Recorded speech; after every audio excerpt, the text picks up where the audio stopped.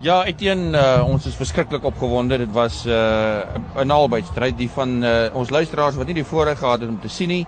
Die eindtelling dan 26-25 nadat rustyd 11-6 in die guns was van Gim. Boys wat dan wen 26-25.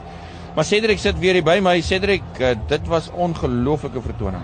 Ja, nee, kom ek sê vir jou, die wedstryd het boekdele gespreek van die feit dat die nommer 1 skool in die land en die nommer 2 skool in die land vandag nie mekaar gespeel het. Dit was in alle stadiums was dit anybody's game geweest en Boys wat dit uiteindelik kon deurtrek. Ek dink met Boys wat so in die eerste helfte, jy weet, ongedwonge foute gemaak het en so meer. Ek dink Sean se praatjie met hulle was geweest, jy weet, guys, kom ons gaan net terug na die basics toe en speel net die basics. En dit is wat in die tweede helfte gedoen het en daar ewe skielik toe hulle bal in hand hou, het dit beter gegaan. En natuurlik die wind het gaan lê in die tweede helfte waar dit in die eerste helfte gewaai het.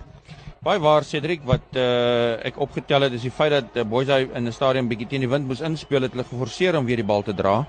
En die oomblik toe die bal begin dra, toe het dinge begin gebeur vir hulle en ek dink jou balbesit in die tweede helfte was omtrent die omgekeerde van die eerste helfte. Presies, en waar Gim in die eerste helfte soos leeu's en tiere op die losbal was, het Boys weer een of twee turnover bal gekry. Ons moet dan net ook by sê dat in die tweede helfte ek kon nie mooi sien of dit weens 'n hoogvat was nie, maar daar was een van Gimmies is met 'n geel kaart van die veld af.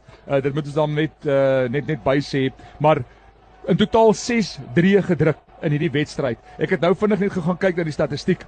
In hierdie wedstryd is 51 punte in totaal aangeteken. Dit maak dit die wedstryd Interskole wedstryd met die tweede hoogste meeste punte in totaal aangeteken in 2013 toe Gim gewen het met 37-26 was dit 63 punte gewees, 51 punte in hierdie game. Wat 'n rugby fees. Absolute voorreg gewees om hier te kon wees en dit te kon meemaak. Die aard van die saak het die senuwees mag geknaag na beide kante toe, maar ek dink geen span of afritter gaan vanaand slaap en voel hulle het nie hulle kant gebring nie. Ja, ek herinner my aan wat Derek Swart in sy onderhoud vroeër vandag gesê het, dat as jy jou beste gegee het en die telbord wys anders, dan gaan hy tevrede wees en behoort daai ouetjies tevrede wees. En ek dink al twee hierdie spanne het absoluut hulle beste gegee. So Gim, ek dink ek gaan teleurgesteld wees dat hulle met 'n punt verloor het, maar ek dink die ouens gaan tog lekker slaap vanaand, want dit was 'n skouspel van rugby,